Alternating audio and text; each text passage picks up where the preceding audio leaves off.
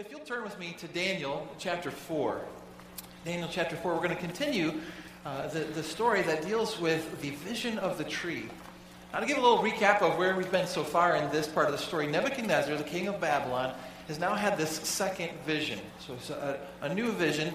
And in this second vision, he actually shows his lack of understanding of who Yahweh is, of who God actually is, in the very fact that when he's looking for an interpretation of this vision, he goes to everybody else except for Daniel, the prophet of God. He goes to everybody else and goes to the wise men and asks them, and only as a last resort, when they were able to tell him nothing about the interpretation of his dream, only then did he go to Daniel. And then what we learned about last week, we saw that there was a vision, and Daniel gave an interpretation of that vision. The vision was that there was a vision of this great tree, a tree that grew up into the heavens, was able to cover the land and give shelter to the animals and provide for the animals. It was a great tree, but then an angel comes down and says to chop it down. Chop it down, this huge tree, and finally to bind the stump. And it mentions in this section of the dream that he says that the tree would go from having the heart of a man to the heart of an animal for 7 years. And that is a weird. You can see why Nebuchadnezzar struggled and why he stayed up at night with this kind of a vision. Daniel gets the opportunity to reveal this, and he said that the great tree is you, Nebuchadnezzar. You are this great tree. You have this great kingdom, and this huge kingdom has a vast influence over many, many people. But just as the angel who came down and said, chop it, he said, you would lose your kingdom as well. You're going to lose it. And it goes on from there where it says to bind it. That when you bind the stump of the tree, the idea is that you're keeping it alive so that it will reproduce once again. And so basically he says that the kingdom would be restored to him. But only when some certain things actually happen. So let's take a look. If you have Daniel 4 by now, look at verse 25, and we'll review the last couple verses of what we looked at last week. But in verse 25, this is what we read. They shall drive you from men. Your dwelling shall be with the beasts of the field, and they shall make you eat grass like oxen. They shall wet you with the dew of heaven, and 7 times, talking about 7 years, shall pass over you, till you know that the Most High rules in the kingdom of men, and gives it to whomever he chooses. Inasmuch as they gave the command to leave the stump and roots of the tree, your kingdom shall be assured to you after you come to know that heaven rules. So he's saying, until you come to this point in your life where you realize that there is someone who is way above you, Nebuchadnezzar, who actually rules. You think you rule, but there is one who rules over it all. And God says, until you realize that, I'm going to take your kingdom away from you. And that's why we find in verse 27 from last week, we looked at this, Daniel warns him and basically tells him, he says, Nebuchadnezzar, you better get off your high horse. That's the Dave Grave version, right? It's a loose translation, right?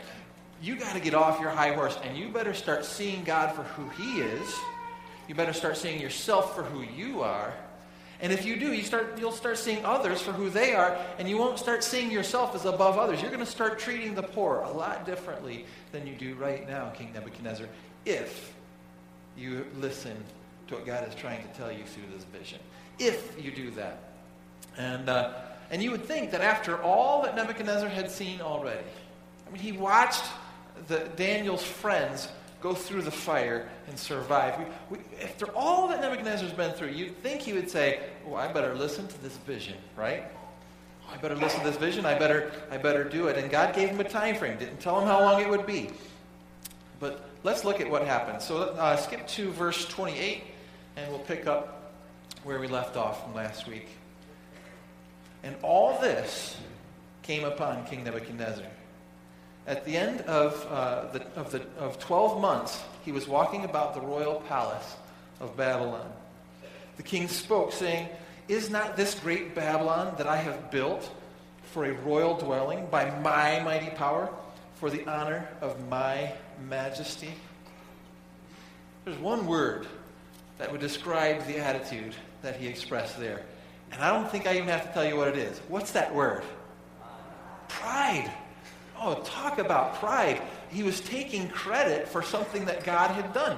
Now, you might say, humanly speaking, well, look what he did do. I mean, he advanced his kingdom. His kingdom grew. It thrived, economically speaking. They expanded their borders. Militarily, they were able to conquer other nations, and so they just kept expanding and expanding and expanding. And so from a human standpoint, you might say, wow, that is amazing. I mean, can't the guy have a little sense of accomplishment? Right? But look what he's saying. Look what I have done. What is he forgetting when he starts to point all this? Notice you'll see how many times he uses in the verse something that refers to himself, the first person singular.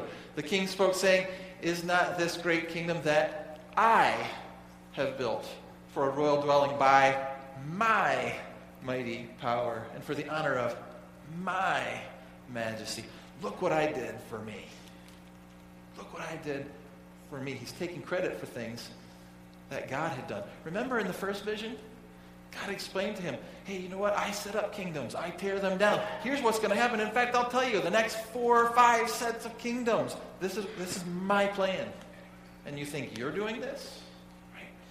And so there's a difference, by the way, between having a sense of what we call pride, which is really a sense of accomplishment when you accomplish something, and then pride. And what's the difference between a sense of accomplishment and pride? A sense of accomplishment comes when something that is actually your responsibility, if you follow through with something. For example, we just had the New Year's. Many people make New Year's resolutions. How many of you made some kind of a New Year's resolution? 2 of you. Wow. Okay, then forget that illustration. Everyone's just giving up on New Year's resolutions, right? That's okay, because I was going to say only about 8% are still doing it 2 weeks into it. But when you do make a resolution, you say, I'm going to do this, or I'm going to exercise 3 times a week, or I'm going to do this, and you come up and you actually do it, there's a sense of accomplishment of why? Because that's all within your control. But the moment you start taking credit for something that someone else has done, that's pride, right? Pride, Paul says, pride comes in two categories: vain conceit and selfish ambition. And both of those have to do with self-centeredness, right? And so what is vain conceit? Vain conceit is empty conceit. It's when you're proud of something that someone else has done. Now I'll tell you what, who gave Nebuchadnezzar his mind? God did. Who made him intelligent? God did. Who gave him even his sanity? God did. Who can take his sanity if he wants? God can. And so here we have this totally self-absorbed man. Now, there are several people in our congregation that are involved in a program going on this week and called Seussical, right? How many people here are somehow involved in Seussical, right? You see some hands all over. Some are in it. Some have been doing the clothes and the backdrop and props and different things. So in the spirit of Dr. Seuss, I'm going to share a story. Is that okay? This is a story about Yertle the turtle. Some of you already know the story and say, oh yeah, I see where he's going already. But I want to read just a little bit of Yertle the turtle for you and see how we can do from here. So this is by Dr. Seuss, Yertle the turtle, and we read, on the faraway island of Salamasand, Yertle the turtle was king of the pond. A nice little pond. It was clean. It was neat. The water was warm. There was plenty to eat. The turtles had everything turtles might need, and they were all happy, quite happy indeed. They were until Yertle, the king of them all, decided the kingdom he ruled was too small. I'm ruler, said Yertle, of all that I see, but I don't see enough. That's the trouble with me. With this stone for a throne, I look down on my pond, but I cannot look on the places beyond. This throne that I sit on is too low down. It ought to be higher, he said with a frown. If I could sit high, how much greater I'd be. What a king. I'd be ruler of all that I see. So Yertle the turtle lifted his hand, and Yertle the turtle king gave a command. He ordered 9 turtles to swim to his stone, and using these turtles he built a new throne. He made each turtle stand on another one's back, and he piled them all up in a 9-turtle stack. And then Yertle climbed up, and he sat on the pile. What a wonderful view. He could see most a mile. So Yertle the turtle king lifted his hand, and Yertle the turtle king gave a command. He ordered, I just read that a second time, didn't I? All mine, Yertle cried. Oh, the things I now rule. I'm the king of the cow, and I'm the king of the mule. I'm the king of the house, and what's more beyond that, I'm the king of the blueberry bush and a cat. I'm Yertle the turtle, oh marvelous me, for I am the ruler of all that I see. Do you see some connections between Yertle the turtle and Nebuchadnezzar? It's kind of a funny way of looking at it, isn't it? But in reality, this is where Nebuchadnezzar was at. He wanted more. And he wanted to be able to lift himself up higher so he could see more, so he could expand his kingdom. He could be the king of more.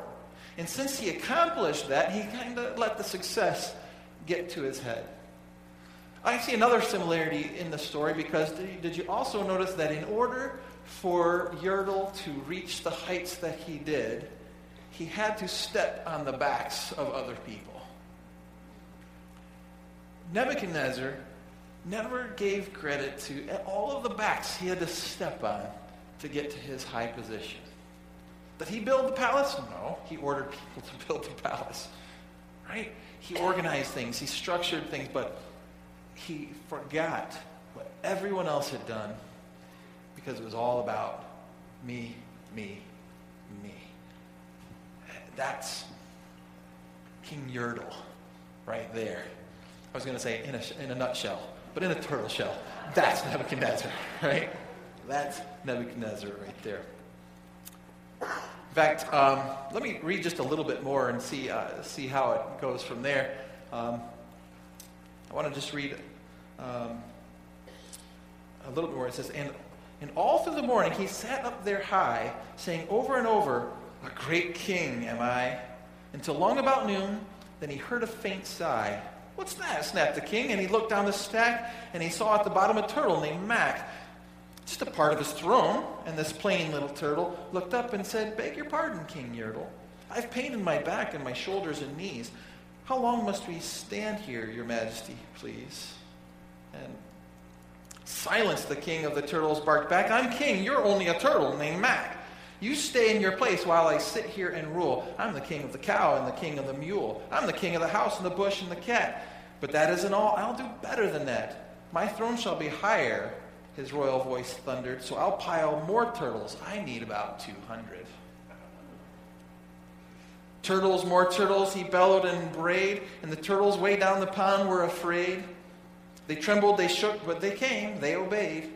For all over the pond they came swimming by dozens, when families of turtles with uncles and cousins, and all of them stepped on the head of poor Mac. One after another, they climbed up the stack.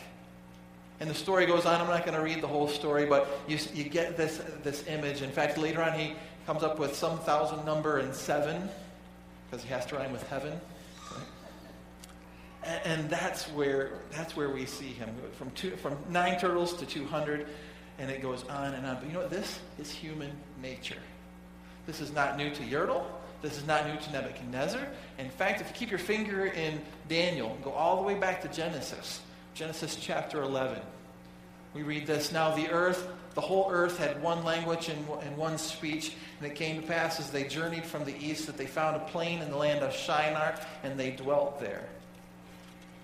Goes on to say, then they said to one another, come, let us make bricks and bake them thoroughly, that they had brick for stone and they had asphalt for mortar. And they said, come, let us build ourselves a city, and the tower whose top is in the heavens. Let us make a name for ourselves, lest we be scattered abroad over the face of the whole earth.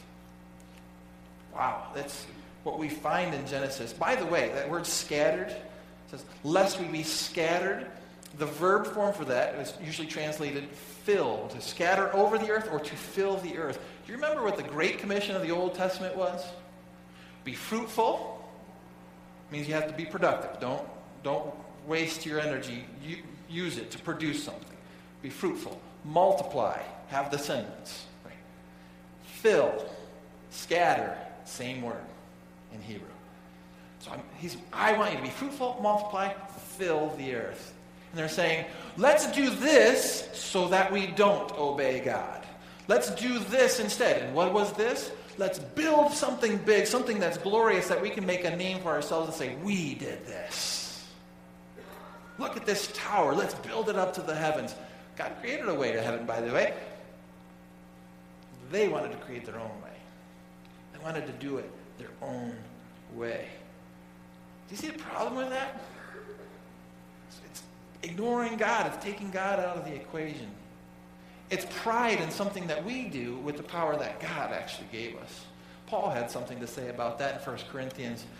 In 1 Corinthians 4:7, he said, "For who makes you differ from another?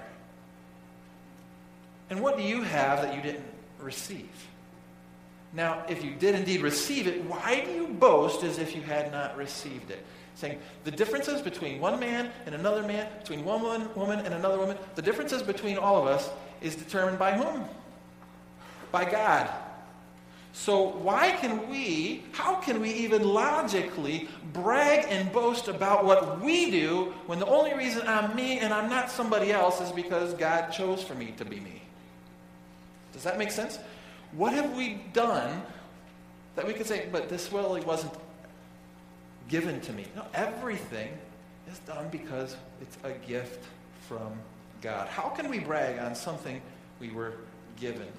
Well, Nebuchadnezzar did, and so let's take a look at what happened. So back in Daniel chapter 4, verse 31, let's read.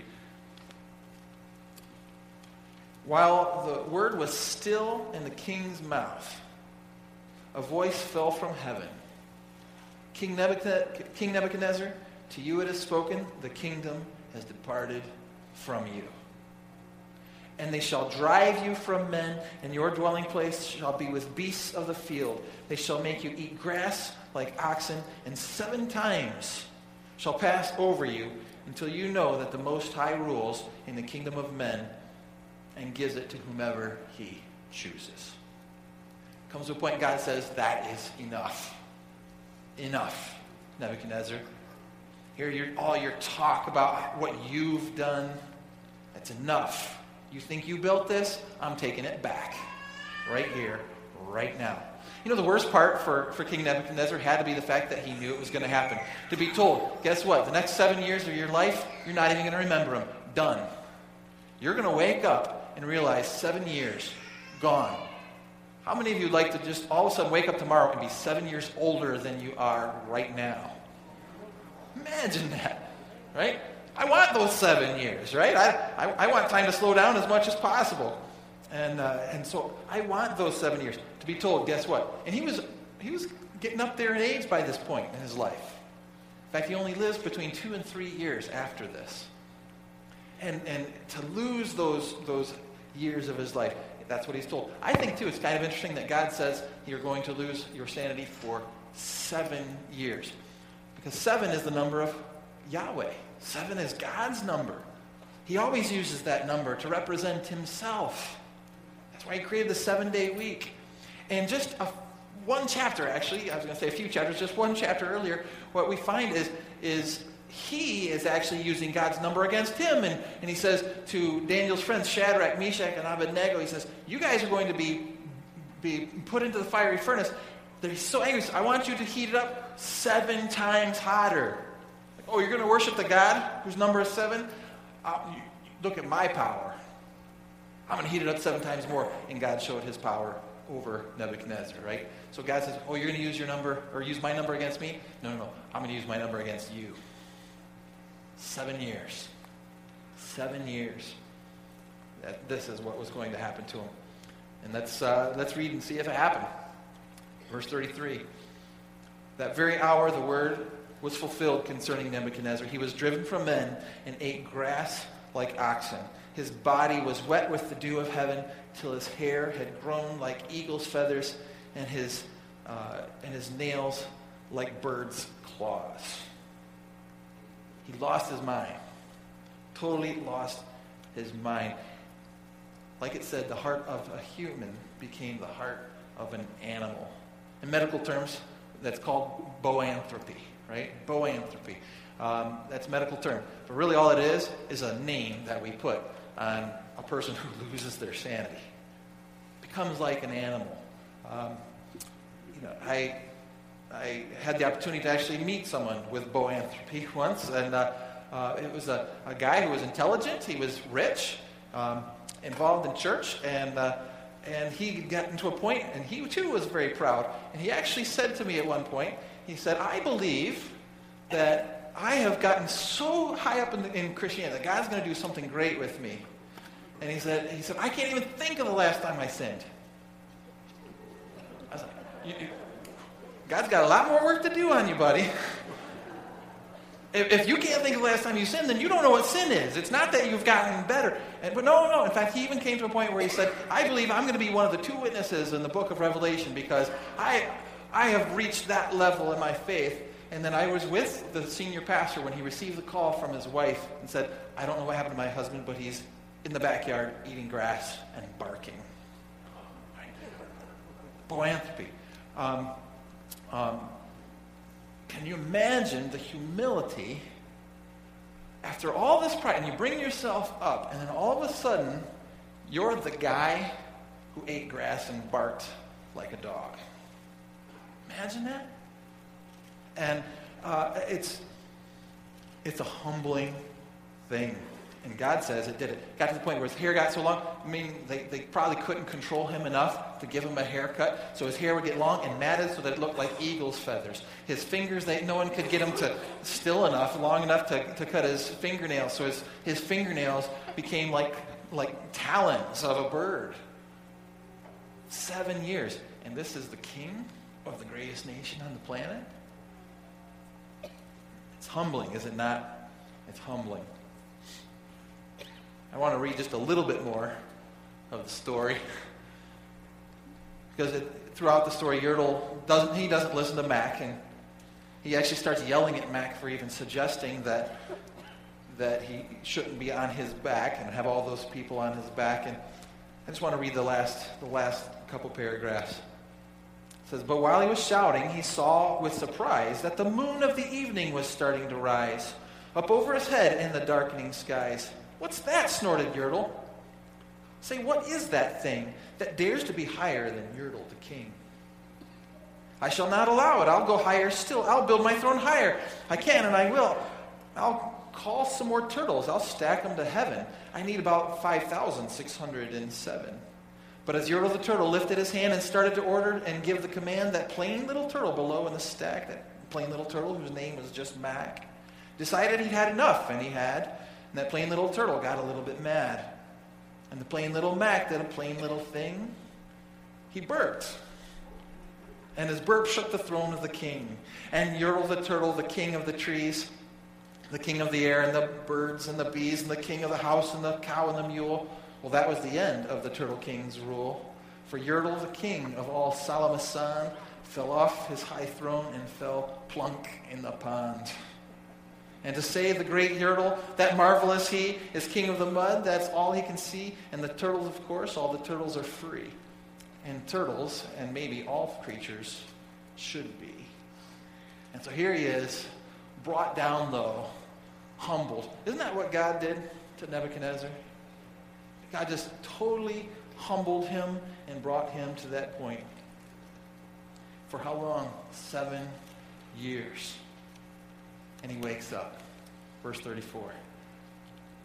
And at the end of the time, this is Nebuchadnezzar giving his own testimony. This isn't Daniel telling what happened. This is personal testimony of Nebuchadnezzar. And at the end of the time, I, Nebuchadnezzar, lifted my eyes to the right place, to heaven. And my understanding returned to me. And I blessed the Most High and praised and honored him who lives forever. For his dominion is an everlasting dominion, and his kingdom is from generation to generation. All the inhabitants of the earth are reputed as nothing. he does according to his will in the army of heaven and among the inhabitants of the earth. No one can restrain his hand or say to him, what have you done? He got it. He finally gets it. Nebuchadnezzar finally comes full circle. In fact, this is literally full circle. If you remember what he said all the way back in verse 3, he started with his testimony, and he begins by saying how great are his signs and how mighty are his wonders. His kingdom is an everlasting kingdom, and his dominion is from generation to generation. He states that up front, and now we see how he actually got there, and it's repeated here at the end as he says that he has an everlasting kingdom, and his dominion is from generation to generation.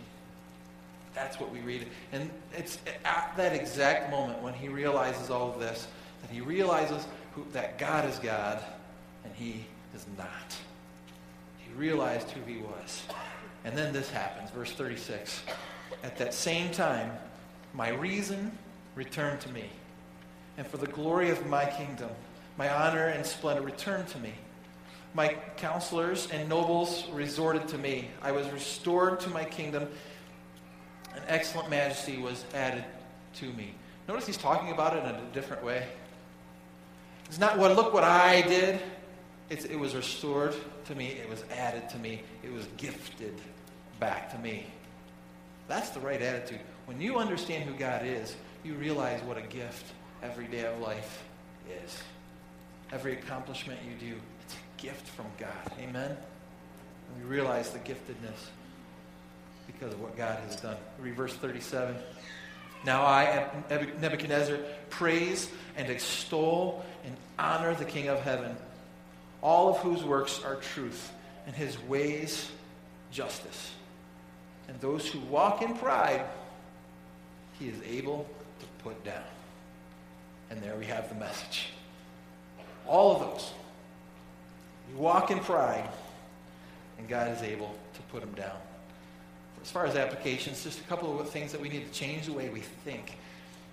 Number one, God accomplishes his will, both in heaven and on earth. Does he not?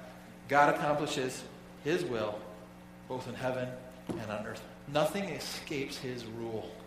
Nothing. In fact, Jesus, when he taught us to pray, part of that prayer, we call it the Lord's Prayer, is what? That has to do with this.